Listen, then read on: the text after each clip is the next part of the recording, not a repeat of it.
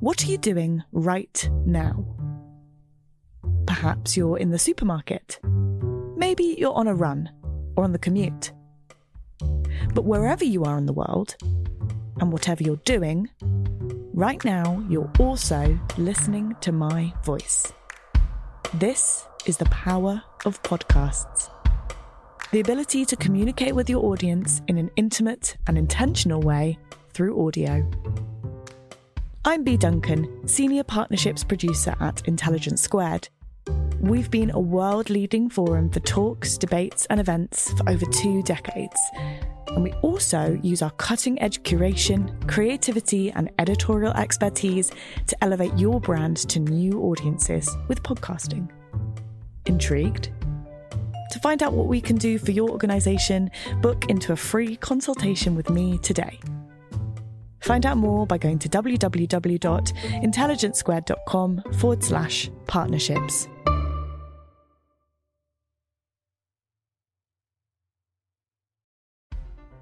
If you love the Intelligence Squared podcast, you can support the show and help us do what we do by hitting subscribe via Apple Podcasts. And in return, you'll get bonus content, ad-free listening, and early episodes too.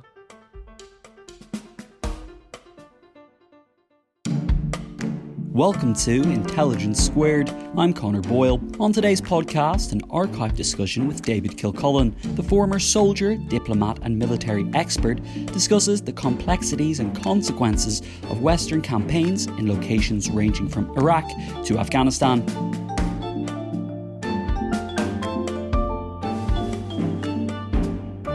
This month will mark a year since the Taliban takeover of Kabul in August 2021 and the chaotic withdrawal of Western forces from Afghanistan. We'll be discussing the issue further with British Afghan social commentator Shabnam Nazimi, war correspondent Jeremy Bowen and journalist Paul Mason in the coming days. But first, we're revisiting a discussion from 2020 which looks at the nature of past Western interventions and the guerrilla warfare resistance that has followed.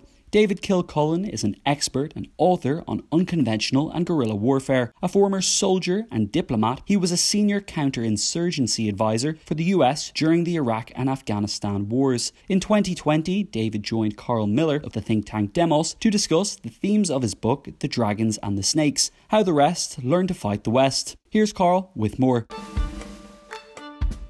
David, hello. Hey, how are you? Very good. So you're described on a Al-Qaeda messaging board as Petraeus's Australian mercenary. Yes, that gave us quite a good laugh at the time. But when I started reading the detailed after-action review that these guys have put up, it was actually pretty interesting. I mean, this is very clearly a learning organisation. They were spending a lot of time trying to figure out why exactly it was that they were getting their asses kicked during the surge and figuring out how to respond.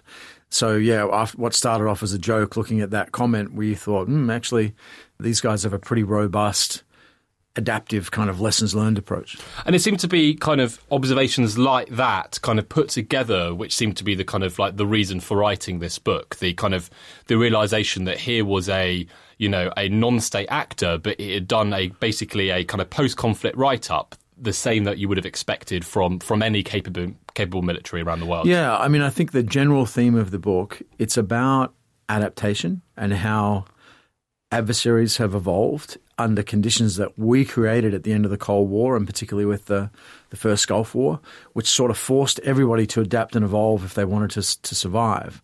And one of the things you see from a variety of different pieces of field work that I did and people I spoke to is that different adversaries who might have started off quite different from each other have actually evolved toward each other and now look rather similar in the way that they operate. And of course you divide the adversaries into 2 main groups, the dragons and the snakes. Who are the dragons and who are the snakes? Yeah, and I should say that I can't claim credit for that framing. That was Jim Woolsey, who was President Bill Clinton's first CIA director. And when he gave his confirmation testimony in 1993, John Kerry, who was later the Secretary of State, who was on the Intelligence Committee at the time, said to him, look, it's the end of the Cold War. We're in this post-Cold War environment. What do you see as the threat picture that the US will need to deal with? And he gave this extraordinarily prescient testimony, which you can see online, and said, we've slain a large dragon, talking about the Soviet Union, but now we find ourselves in a jungle full of snakes, And in many ways, the dragon was easier to keep track of. And he talks about weak states, failing states, and non-state actors like terrorists and criminals and, drug smugglers and all that, and says that's going to be, the snakes will be the problem set of the 1990s. And he was incredibly accurate in his predictions of what that would involve. What I'm arguing in the book is that we lived in an environment that was kind of defined by Woolsey snakes from 1993 through the invasion of Iraq in 2003, right up until about 2013, so 20 years or so.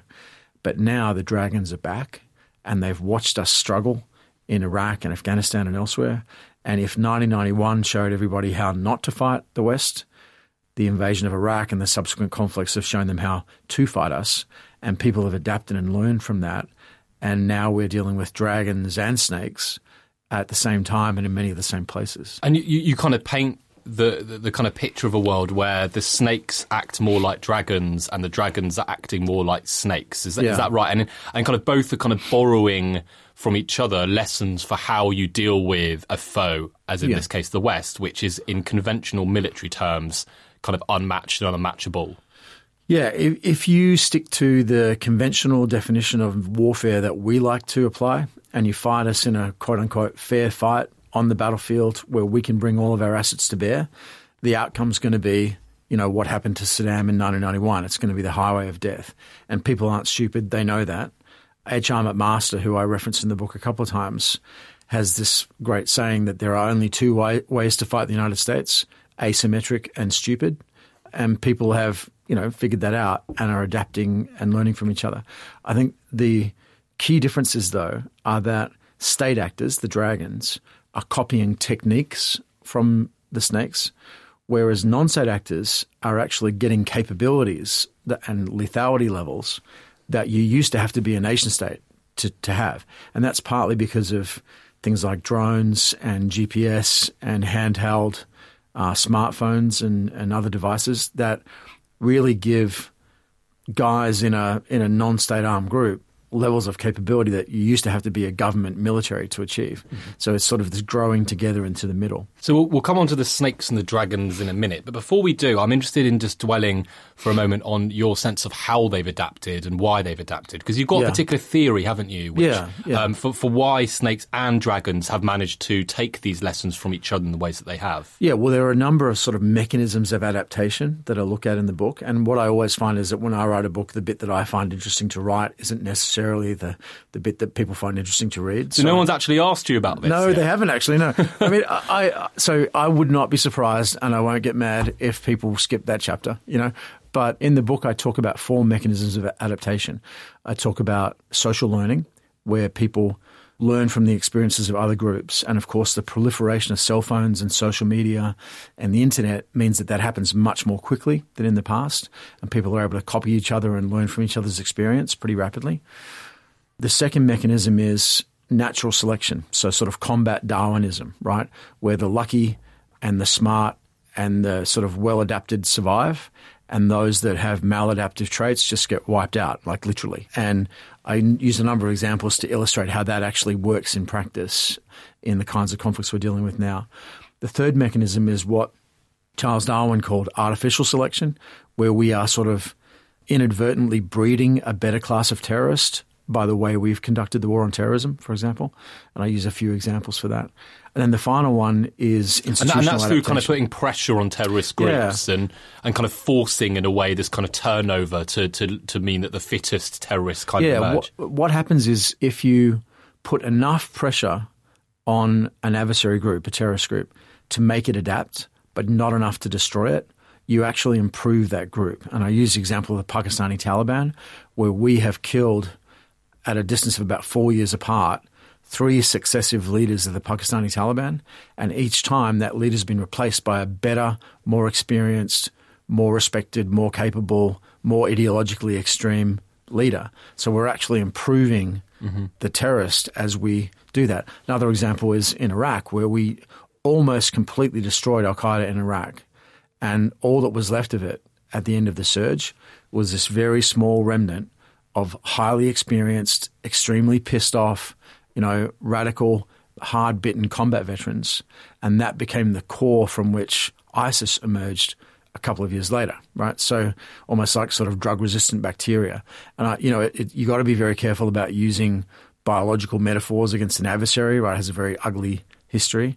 The only reason I'm willing to do that in the book is that it's not like we're peering in from the outside of the ecosystem, like we're in the same combat Darwinism process as them. And it's not to dehumanize the adversary. It's to say, actually, we're all on the same boat here. We're all adapting and evolving in a combat ecosystem that's shaped by, a variety of pretty pitiless arithmetic. And so this evolution has happened, and our adversaries on both sides, both the dragons and the snakes, have completely changed. So let's start with the snakes then, because these are the kind of adversaries at the end of the Cold War we found ourselves facing. The biker gangs, the asymmetric terrorist groups, and so on. What lessons have they learned? How have they changed? So they've decentralized a lot. Back in the day, groups like Al-Qaeda were actually quite centralized and structured and had, training camps and committees, and, they're pretty overt. Since 9/11, and really since about the time of the London 7/7 bombing, we've seen them become much more cell-based, amorphous, individual, ad hoc, self-generating individuals carrying out terrorist attacks. This radical decentralization, which is enabled by things like cell phones and social media, but it's also an effect of the way we crushed these terrorist groups after 9/11. We've also seen the emergence of guerrilla terrorism, where instead of kind of coming in with the team from the outside, like an expeditionary terrorist attack, people are reaching in with social media and growing guerrilla terrorist teams close to the target.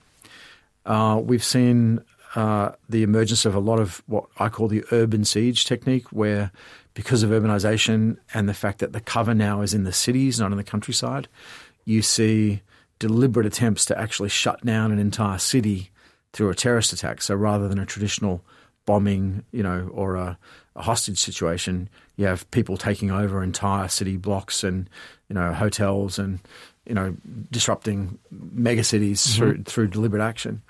And then the final thing I think that's worth pointing out is this idea of leaderless resistance, which is an idea that actually comes out of the far-right racist world in the United States in the 1980s. And it's the idea that when you're going up against an adversary that's constrained by the rule of law, you can have a legal group that's out there that doesn't break the law, that doesn't engage in violence itself, that through like the freedom of speech just puts out targeting lists and techniques and ways to operate, and then individuals can just self-generate and carry out their own attacks as they like. And that's been really something that we've seen, particularly in Europe, in the last 5 to 10 years. And that's kind of like, so they've learned how to kind of hit harder at the same time as being much harder to spot or to be striked against by, I suppose, legacy militaries in a sense that were just designed to take on other state adversaries. The big strength that an insurgent or a terrorist group has is it's really hard to see. The big weakness it has is it doesn't have a lot of firepower. In the last 20 years, we've seen increasing access to lethality, firepower for individuals. And at the same time, the very flood of connectivity and massive amounts of internet traffic and cell phones and so on actually makes it easier for these groups to hide in the clutter of social media networks and in big cities. So it's a different environment now, and you've got a more lethal but also harder to see adversary out there. And so these were the kinds of organisations that, especially post 9/11, the entire security and military architecture was rebuilt to kind of combat, weren't they? Mm-hmm. And so you kind of suggest in the book that as we pivoted towards this threat in such a decisive way, we actually left a blind spot, which were those old dragons that might have been pushed to the kind of to the sidelines by the end of the Cold War, but they never actually went away. Yeah, so if in the 1990s we were focusing on a variety of snakes, after the invasion of Iraq, we really narrowed our gaze to just one snake, right? International Islamic terrorism. And while we had tunnel vision on dealing with that threat and on sort of digging ourselves out of a hole of our own making in Iraq, we were so bogged down and focused on that we didn't really have the bandwidth to think about anything else. Now, I should say people were trying to think about it. They were just so overly committed to all the the problems of Iraq and Afghanistan and so on, that we just didn't have time. While we were bogged down like that, China, Russia, North Korea, Iran were not bogged down. They were much freer to think about how to react and adapt. And there was a process of conscious adaptation that went on particularly in Russia and China in response to watching us struggle in Iraq and Afghanistan. And in the book, I draw a distinction between wartime evolution, which tends to be kind of tit for tat, unconscious, reacting to an adversary, and peacetime adaptation, which is conscious and concept-led. And this is an idea put forward by a guy called Steve Rosen, who's one of the leading theorists of military adaptation in the US. But if you apply it to the period since the Cold War, it really reinforces his point that there's kind of two modes, right? A wartime mode and a peacetime mode. We've been in wartime mode ever since 9/11. Our adversaries have been able to have that freedom to think and experiment while watching us struggle. And their main thinking and experimentation has been around actually how to borrow the techniques and philosophies of the snakes. So how to kind of open up new theatres and modes of combat which were kind of subkinetic or certainly subconventional. Yeah, sub-threshold, we could say, right? I mean, there is a significant difference between the Russian and the Chinese approach. The Russian approach is about riding the edge of detectability, making what you do incredibly ambiguous so that you can always deny what you're doing and you can achieve political goals without actually exposing yourself to a major military retaliation. So the way they ran the seizure of Crimea, for example, or the way they've operated in Syria, many times they've avoided going sort of right up into the extremely kinetic level of warfare. They've stayed down in the shaping kind of threshold level. In the Chinese case, you see something different. You see the Chinese defining our way of war, and there's a great book called The Unrestricted Warfare, which I quote at length, that two Chinese senior colonels wrote in 1999, which later formed the basis for a Chinese warfighting doctrine that's called Three Warfares. And they basically had analyzed the Western way of war and identified a number of weaknesses in the way we operate and said, let's not compete directly with the West in that area. Let's go outside the boundaries of what they consider to be warfare. So things like strategic real estate acquisition, manipulating drug smuggling, acquiring technological capabilities that allow them to define global technological systems, acquiring economic, political, and informational tools, cyber warfare. All these things are all laid out in this book in 1999, and you think how long ago that was. It was more or less the infancy of the internet and pre-social media, but they were already thinking ahead and thinking, how do we get outside of the American focus and the Western, sweet spot into areas where maybe Western planners won't even realize they're at war, but they certainly by the time they do, it'll be too late. And I think this is one of the most striking parts of your book, is the idea that actually conventional combat, all those tanks and planes, they're actually just the very tip of an iceberg of what we would now have to understand to be great power conflict. Yeah. And so that iceberg just descends deeper and deeper, doesn't it? And you kind of enter a world which is kind of blurry and uncertain. But warfare's been stretched, isn't it, since the end of the Cold War? What we even think warfare has become stretched further and further to include more and more parts of life. Yeah, it has. And I think in some ways, we've stretched the concept of war to the point where it's kind of hard to get your arms around, hard to grasp exactly what you're talking about, right? If everything's warfare, then nothing is, But another way of thinking about it is that Western countries tend to have a particularly narrow, battlefield-centric, kinetic view of what warfare is. And our adversaries have realized that we're extraordinarily dominant in that space. So it's sort of avoidance behavior. They're looking for other ways to expand the envelope so that they can confront us without, drawing a major destructive response. So I think that's true of the Russians. It's true of the Chinese. I talk a bit about Iran and about North Korea in the book as well. And they, in their own ways, have also been adapting in the same fashion. And I guess the meta conclusion in the book is, if our adversaries are adapting in the ways they're adapting because of our military dominance, then they're reacting in a sort of fitness landscape that we've created. So can we maybe direct their evolution in a different way by changing what we do? And I asked that question towards the end of the book. Yeah. Let's go into some more specific and concrete examples now. So what are these new theatres of conflict? Where is it now happening? And what are the ones you think that are kind of most overlooked by people, that where it's kind of warfare on one side and in fact we actually just don't even know that it's been declared? Well, I think probably, for a European audience, one of the big blind spots is Chinese economic and industrial penetration of Europe, right? So 8 out of 10 major ports are owned by the Chinese or have a major Chinese investor. The largest port in Europe, Rotterdam, the port operator is Chinese state-owned enterprise. China owns the port of Piraeus, which is the American fleet base in the Mediterranean. They own the port of Darwin in Australia.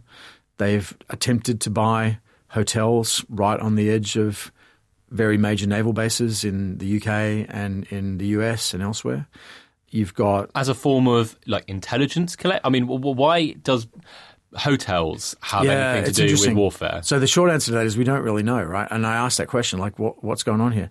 Actually, in the US... Maybe they just want to buy hotels. Well, indeed. And the part of the issue here is that all this stuff is unproven and at some level kind of unprovable, right? Because it's ambiguous. It isn't covert. So in the US case, the US decided that China buying the Hotel Del, which is in Coronado in Southern California, was a threat to the US national security because the hotel's right in the middle of a very dense concentration of naval power. And so they blocked that purchase.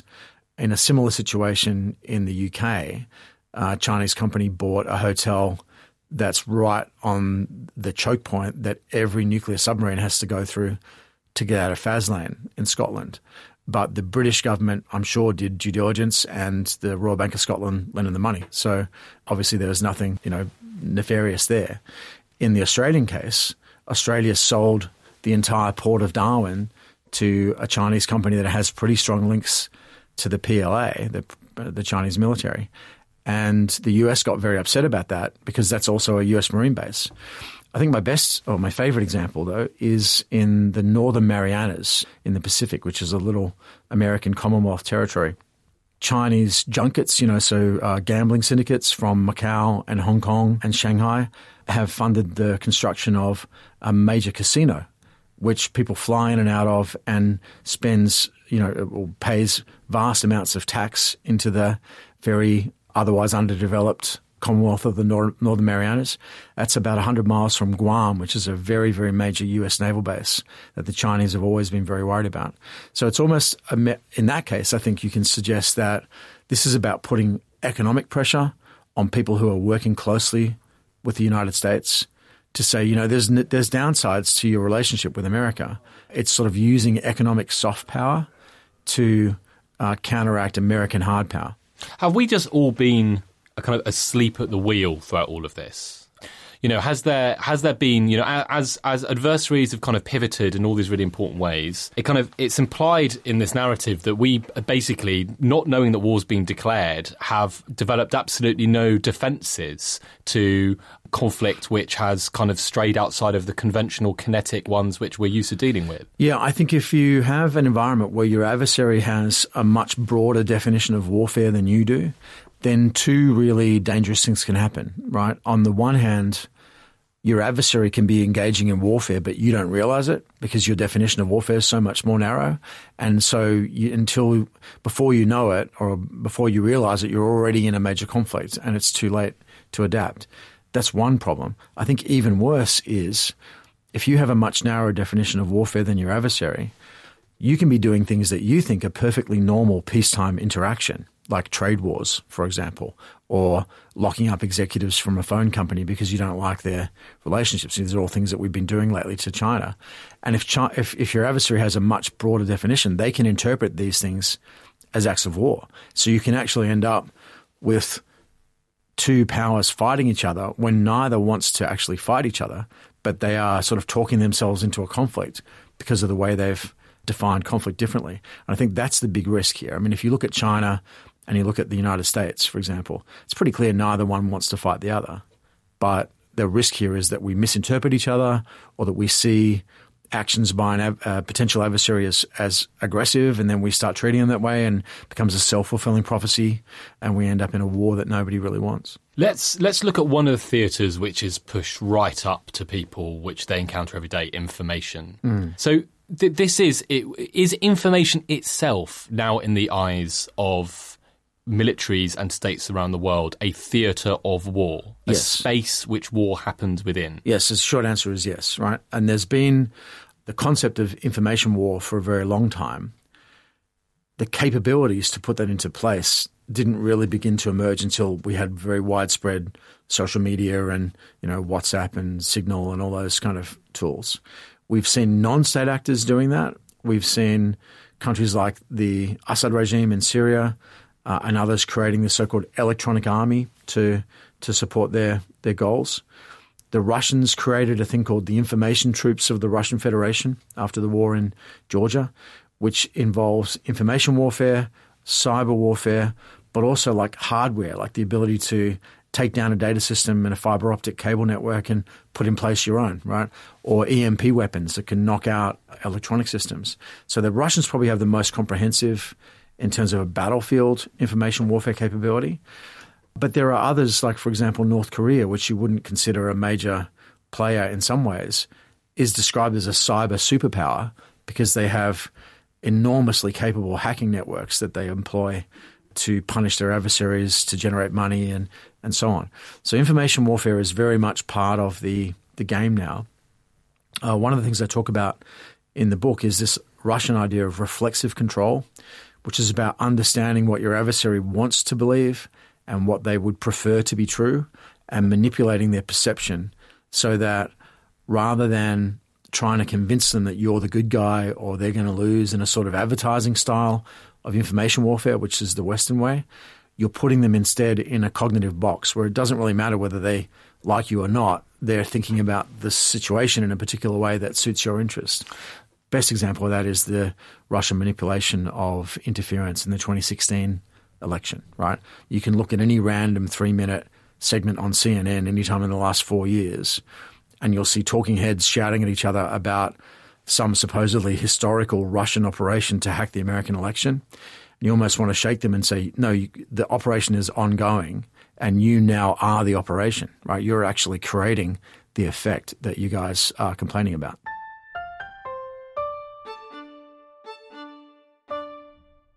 Would you like to support Intelligence Squared in what we do? Well, just hit subscribe on Apple Podcasts and you can listen to Intelligence Squared ad-free, enjoy exclusive bonus content, and get weekly episodes in advance too. Hit subscribe and we'll see you on the other side. So how big and monumental a kind of shift is this? As militaries began to see kind of information as a theatre of war, not just a tool of war, not as something which is used within a conflict, but actually where the conflict itself happens, and began to talk about information maneuver or information dominance or moral, cognitive, psychological struggle or all these different concepts. How important was that as almost like a starting point which will change the whole way in which information ecosystems work and the nature and quality of information that we're all going to actually be confronted with? Well, I think it's a very important turning point, and I'll make 2 points. One is that we're now in an environment of what you might call fragmented reality, where it's not that we all agree on what reality is and we disagree on whether that's good or bad. We are all in our own echo chambers where our version of reality may be completely incompatible with somebody else's, and the facts that we're relying on, that we have no doubt are true, might be completely different from somebody else's, to coin a phrase, alternative facts, right, that are out there. That's one issue. The other issue is that with urbanization and smart systems and the emergence of sort of GPS-connected and internet-connected microcontrollers that run a lot of the information systems, but also the hardware and the infrastructure of modern life, we're now at a point where you can actually do lethal kinetic damage to somebody with just a cyber attack, right? So in the old days, it used to be that, the worst thing I could do to you with a cyber attack was to screw with your data. Now I can turn the gas on in your apartment and then turn your toaster on and blow you up. Or I can, open the drawbridge as your car's driving across it. Or I can take down the electrical system and knock out your ability to ventilate a building. There's what we call SCADA systems, right? The little microcontrollers that run modern infrastructure. They're on the internet. In many cases, they're talking to other devices on the internet.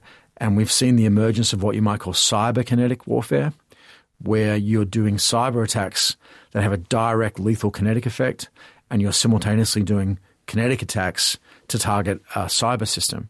So it's become much more blended, right? So back in the day, we used to talk about cyber warfare as if it was going to be a standalone thing. What we find now is it's just an adjunct maneuver space alongside air, land, sea, cyber, space. They're all integrated.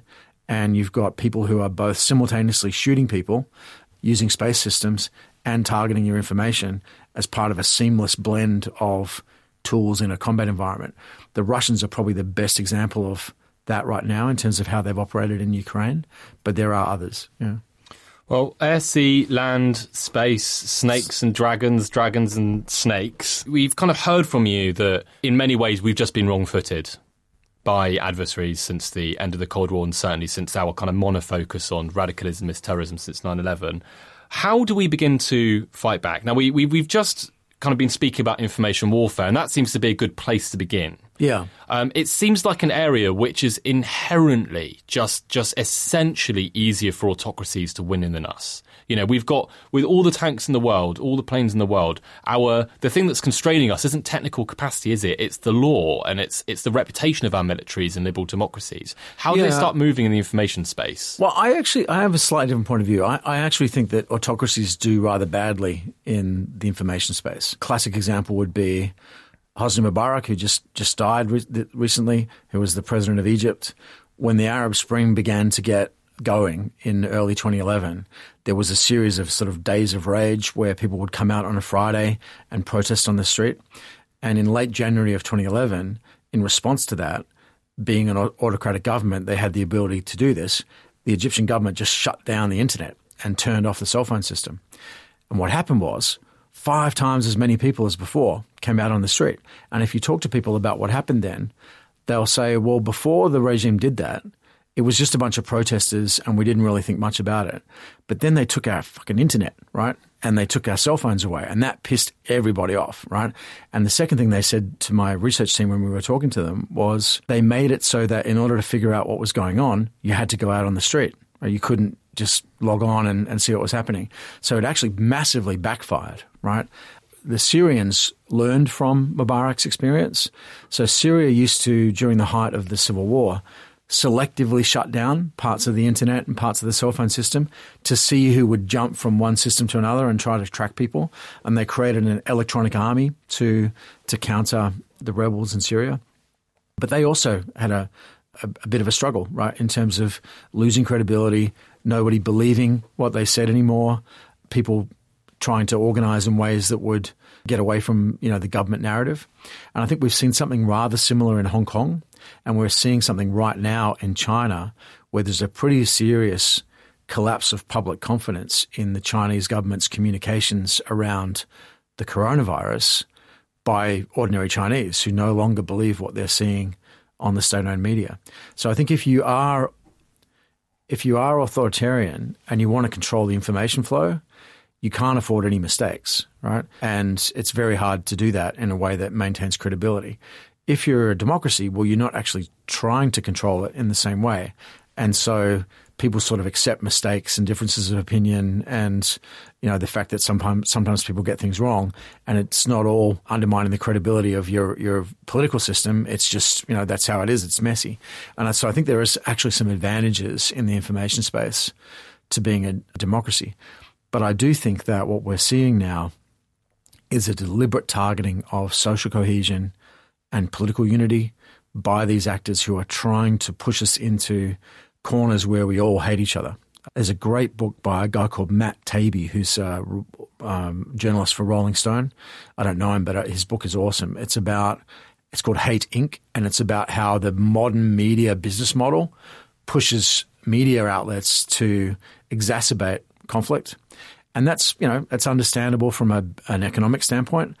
But when you have an actor like Russia or China that's deliberately set about to exploit those divisions, they can pick up on differing opinions and exacerbate them and amplify them and drive it more into a conflict space than otherwise it would be. And if you look at Russian interference in the US election in 2016 as an example, it's very clear that they were finding the most extreme points of view at different groups and amplifying those and pushing them further and further apart. Do you think information warfare is one of the places where kind of great power conflict has suddenly become real for the normal person? Because I think in lots of parts of the great power conflict, I do think it feels quite distant from anyone who isn't a kind of international relations buff. I mean, the Spratly Islands in the South China Sea, I don't really care that much about that. Maybe I should, but it doesn't seem to affect my life on a day-to-day basis as really as Russia taking control of my timeline. Right. Well, so I think it was Trotsky who said, you might not be interested in war, but war is interested in you. So I think this stuff doesn't matter to the ordinary person until suddenly it does, the shooting of some minor Austro-Hungarian duke in a Balkan city in June 1914 didn't matter to anyone until suddenly it did, and started the First World War. I think that for sure, information warfare is the area that's most in people's faces, that they can see, fake news and trolls and bots and all this kind of ridiculous Manchurian Candidate conspiracy theory about... I mean, it's become a media obsession, isn't it? Yeah, absolutely. And I think we have to recognize that, in fact, that obsession is being deliberately stoked by these actors who are trying to encourage, CNN and Fox and MSNBC to just keep on going with this conspiracy theory. It reminds me of that. Remember that NASA Mars rover that was supposed to last for 90 days and it ended up running for 10 years? I do, right? yeah. Yeah, it's sort of like that. I think this is supposed to be a short-term, temporary Russian operation back in 2016. And I'm sure there are people slapping each other on the back right now in some dacha outside Moscow and saying, hey, this thing's been going for 4 years, we're amazing. And it's because we've been amplifying it, for our own reasons.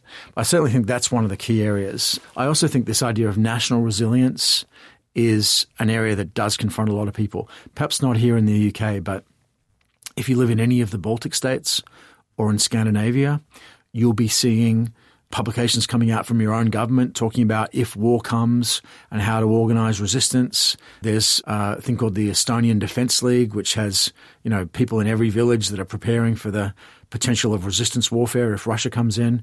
The Swedish government just published a series of things on this. So up on the Russian frontier, in Eastern Europe and in the North, this very much front of mind that you might start to see this kind of stuff.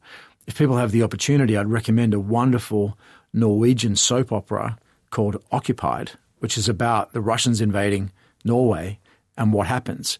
And in the first episode, spoiler alert, the Russians invade Norway and basically nobody notices, right? They do it in a sub-threshold way. David, you've just spoiled a Norwegian soap opera for everyone that's going to be listening to it. But here's another thing to think about. If you're the Norwegian government and you want to actually make the threat real for the Norwegian people, I would suggest a soap opera is a pretty good way to do that, right? So I think governments are going to have to find different ways to communicate what the threat is in this new kind of world where there's a contested information space.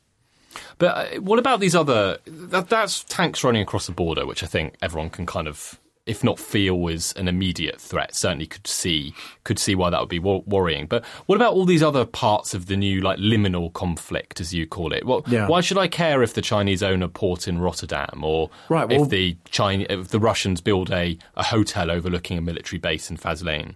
Yeah, Chinese in the case of Faslane. Chinese. Yeah, but maybe you don't need to care, right? And this is the point about it being ambiguous. So I'm very careful to say in the book, I'm not suggesting there's anything nefarious about any of that. In fact, there's a way of thinking about it that says it could be protective, right? So let's imagine a cyber attack by China on the major port systems in Europe, for example, just a hypothetical example. Well, most of those ports are actually run by Chinese companies now. So China would be costing itself billions of dollars a week to shut down Western port systems with a cyber attack. So that actually suggests that by being economically integrated, we're less likely to see that stuff, right? So it actually may be a good thing to see that level of integration, right?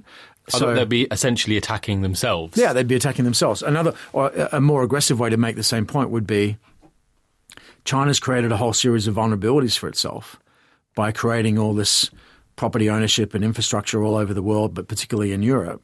And at any point, any European government could just nationalize that property and punish China. So in fact, it's like they've exposed themselves to integration with the West and potentially made it less likely that we'll see conflict. Now, this isn't the first time we've seen economically integrated systems. And in fact, they do sometimes go to war with each other.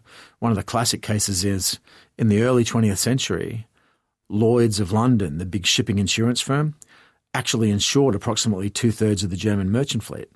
And they found themselves asking just before the First World War, if we go to war with Germany and the Royal Navy sinks the German merchant fleet, do we have to pay up to German ship owners? And the answer they got from the law lords was yes, you do, right? So we were very economically integrated immediately prior to the First World War, but it didn't stop us fighting each other. Did they actually have to pay up? I don't think they did. This is all described in Liaquat Ali's book, Lords of Finance. But, in the event, I don't think people had to pay up. But the point is that we often think that if we're economically integrated with someone, that means by definition we won't go to war. Sometimes it means that. Sometimes it just means that it'd be much more painful when we do, What does the fight back look like? Do our militaries have to move into all these new liminal spheres? Do we have to start buying ports and hotels too? I don't think we need to start buying, although there are militaries out there that do own those. But no, I think it's important to say that the adversaries that I'm talking about here aren't solely doing liminal and asymmetric. They're also doing conventional modernization, right? So, the Chinese are building aircraft carriers. They've got a much bigger submarine fleet now. They've invented an entire new class of missile that can knock out a carrier at sea, 2,500 miles away. So they are still in the conventional space. And that's true of the Russians too. They've got some of the most advanced armored vehicles on the planet. They've got extremely capable tactical nuclear weapons. They're a real conventional, traditional threat also. So the issue here is we can't just completely get out of the game of conventional warfare, or we're just leaving that space to potential adversaries. So we've all got to do both, right? And this is the point. You've got to do dragons and snakes. You don't get to pick one or the other anymore. We have to be ready for conventional warfare as we define it, but also ready to recognize that we're in a liminal conflict and be able to deal with it. So in the book, I sort of come up with 3 courses of action, as the military say, things we could think about doing to deal with this. The first one's what I describe as doubling down, right? So just spending more, getting more stuff, paying more money, building more tanks, and just sort of trying to overwhelm them with even more conventional military capability. And I argue that that's not going to work. If we're already at the point where adversaries have adapted to our traditional way of war, then doing more in that traditional space isn't going to help. It may, in fact, just accelerate the problem. The second one I talk about, and I use a military slang term here, is embracing the suck, right? So recognizing that we're probably going to decline, that our adversaries are going to get more powerful, and just accept that, deal with it, and manage the decline and look for kind of a soft landing. I also suggest that that's not probably going to work either. If you look at traditional examples of a major global empire reducing in strength and someone else taking over, there are examples, like, for example, the Greek city-states being succeeded by the Romans, where actually the Greeks had a pretty decent life under Roman control. It worked out pretty well for them. Or you can look at the British Empire sort of handing the baton to the Americans after World War II, and Britain then recovering from a period of overstretch. So certainly there are examples. But the problem is if you survey the landscape now, it's pretty hard to see who we would hand over to that would be both strong enough to take over the mantle and friendly enough that it wouldn't be a disaster. It's also not clear that Russia or China wants to be the next United States. They actually critique that model, in itself. So I say it's probably not going to work either. And then I suggest a third option, which is what I call going Byzantine. So we think of the Byzantine Empire as being different from the Roman Empire, but the Byzantines always thought of themselves as Romans, and Rome collapsed in the 4th century. The Byzantine Empire survived for another 1,100 years, right up until the 29th of May, 1453. When Constantinople was captured by the Ottomans. And you can ask yourself, how did they do that? How did they survive against an enormous range of increasingly strong enemies for more than a millennium? And there's some interesting things that they did. They copied selectively from their adversaries. They developed certain niche technologies that it was hard for their adversaries to match. They focused a lot less on going overseas in expeditionary conflicts to conquer people, and instead focused on being agile and reactive to protect their own territory. And most importantly, they focused a lot on domestic resilience and social cohesion and unifying their system under a single, pretty efficient governance and economic system. So I think there's lessons there, right? And obviously as you can tell from the way I'm talking about it, I think that's the best option. I don't think it necessarily could work.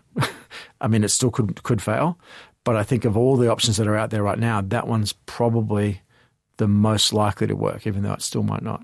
Social cohesion, of course, being one of the things that is exactly under attack and seems to be moving further away from us right now rather than closer. Absolutely, yeah. How does it make you feel thinking about the kind of world over the next 10 or 20 years? Does it kind of make you feel anxious? Because it feels in the book that you're basically describing a world of much more intensive conflict than we are used to, and one where actually the West is not going to be the kind of automatic victor by any means. I have mixed feelings about it, right? I mean, I think that on the one hand, it is a more complex and chaotic and potentially more dangerous world for the West. But I also look back on the almost 30 years since the end of the Cold War, and it's kind of hard to paint that as a period of success, for the world when we were the sole dominant military players. I mean, obviously there's been an enormous expansion in economic prosperity and in democracy and in things like, women's reproductive freedom and, child health and all sorts of. So I'm not suggesting it's been bad in that sense. But I do think we found ourselves bogged down in a series of inconclusive, unsuccessful conflicts that have just continued to soak up our capability. And, you can imagine an alternative history where instead of deciding that we were going to be the sole superpower and projecting force everywhere and getting into everybody else's business and all that, instead of that, we'd focused on resilience, prosperity, social cohesion at home. We'd tried to set an example for others instead of invading and forcing democracy down their throats at the point of a gun. And maybe that would have worked out better, So in a modern environment, in some ways, not being the top dog, not being the apex predator in the ecosystem might turn out to be a better space, not only for Western people, but for Western militaries as well. But do you think military policy and foreign policy itself needs to become more politicized? And I know I'm asking this to essentially a soldier scholar and someone who knows how important it is for militaries to get on with the task of war fighting. But I mean, speaking from the UK perspective, in the last series of general elections that we've had, I can't really remember any debate about military or foreign policy really at all. I mean, there's not much kind of contestation around it. And I guess that it doesn't really rank on most people's kind of radar of things that they either really care about or the reason why they vote for whoever they vote for. Yeah, I mean, war is fundamentally political, right? That's the difference between war and just random violence, that it is political. And I think it was Clemenceau, the French Prime Minister in World War I, who said war is too important to be left to the generals, right? And in a modern context, what that means is it's not a purely technological or technical activity that's just civil servants and bean counters and professional military people.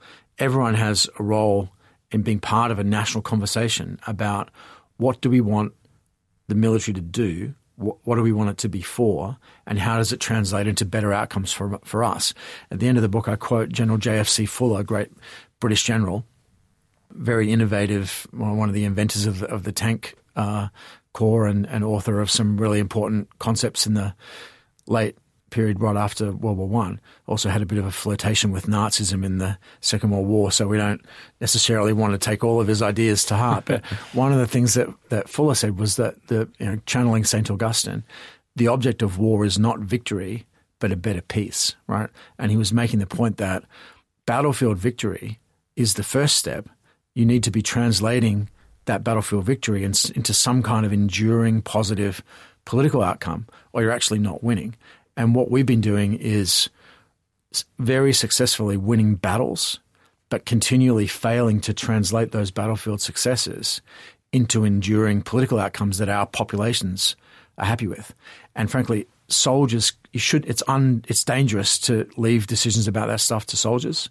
This is one of these areas where I have my opinions, but it's not up to me or any other military person to say what the British people should decide or the American people should decide about what they want their military to do. That has to be, in a democracy, it has to be a conversation among ordinary people and their elected representatives. I think the role of military scholars and of a book like this is to sort of tee up the issues and say, these are the things we need to be thinking about, but then to step back and let people, have that conversation in the only way that's really legitimate, which is, in a democratic society, it has to be elected leaders and voters that make those calls. Well, David, finally, relating all this great power conflict to the populations within which it's taking part and in their name, what's the main lesson that people need to take out of your book and into their daily lives? Is it that, as the concept of warfare stretches, they're just going to find themselves wittingly or unwittingly on a new series of fronts or struggles between states? Yeah, I mean, it's kind of like a pitch invasion at Twickenham. The spectators are on the playing field now, or you might say the playing field has expanded to include the stands. So people it's not like you sit outside of a zone of war and you look in at people on a battle space. We're all on the modern battle space, right? The concept of war has expanded to the point where it's actually affecting everybody. Now, this isn't the first time that happened. During the Blitz, civilians realized that they were now being targeted as part of a major conflict in the Second World War. It's not necessarily a new thing, but the means by which it's happening are new. So I think that's one key lesson, is to realize that you're not outside looking in. We're actually all in the battlefield environment. And then the other key lesson that I think that people should take from, my book, but there are also many other books that are out there that talk about this, is the modern world as we like it, as it's existed since the Second World War. We don't like to think about this, but it actually rests on a military model that proved to be effective in 1945, that created the modern world as we know it, that proved to be effective again in 1991, that led to, the world we all live in today. And even you could go further back and say that the modern Western democratic world order rests on the back of 2 unbroken centuries of British and then American military supremacy, particularly naval supremacy. And unfortunately, the military model that underpins our way of life is showing signs of strain, and it looks like it's not really working anymore. So back to Trotsky, right? You might not be interested in war, but war is interested in you. And unless we can recover some kind of balance and figure out how to make that model work again, the world as we know it right now is probably not going to be around that much longer. You might not be interested in war, but war is interested in you. Well, author of The Dragons and the Snakes, David Kilcullen, thank you very much. Thanks, Ben.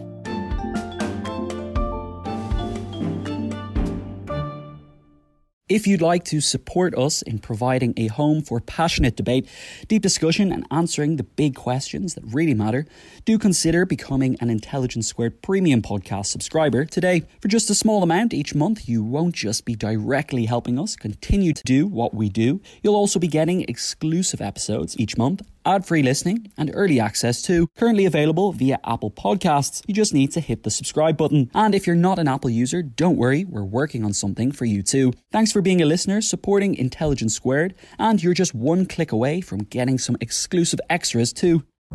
What are you doing right now? Perhaps you're in the supermarket. Maybe you're on a run or on the commute. But wherever you are in the world, and whatever you're doing, right now you're also listening to my voice. This is the power of podcasts. The ability to communicate with your audience in an intimate and intentional way through audio. I'm Bea Duncan, Senior Partnerships Producer at Intelligence Squared. We've been a world-leading forum for talks, debates and events for over 2 decades. And we also use our cutting-edge curation, creativity and editorial expertise to elevate your brand to new audiences with podcasting. Intrigued? To find out what we can do for your organisation, book into a free consultation with me today.